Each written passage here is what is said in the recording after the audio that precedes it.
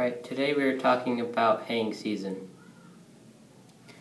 The first step of haying season is you gotta drag the field. Dragging the field is basically taking a rake and dragging the field so you spread all the cow manure over the field to fertilize it. Then you have to irrigate the field.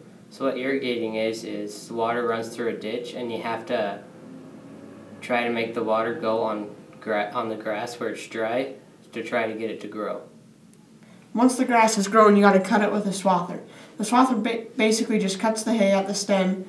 Basically means once you cut it, you let it dry for a few days, then you go and tether it, which you drive right over the middle of a windrow, and it flips the windrow over so it can dry more. So you make sure it's dry all the way through before you start raking it. What is a windrow?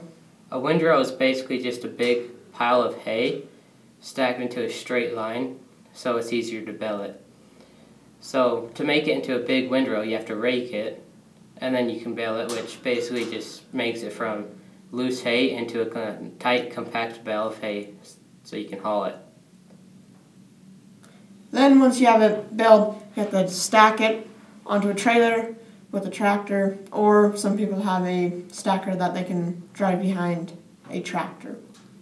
So when you haul it, you load it onto a semi or a truck trailer, and then you haul it to wherever you're going to stack it. Then you unload it with a tractor again and stack it into a big pile for the winter, and then you can just go get another load of hay.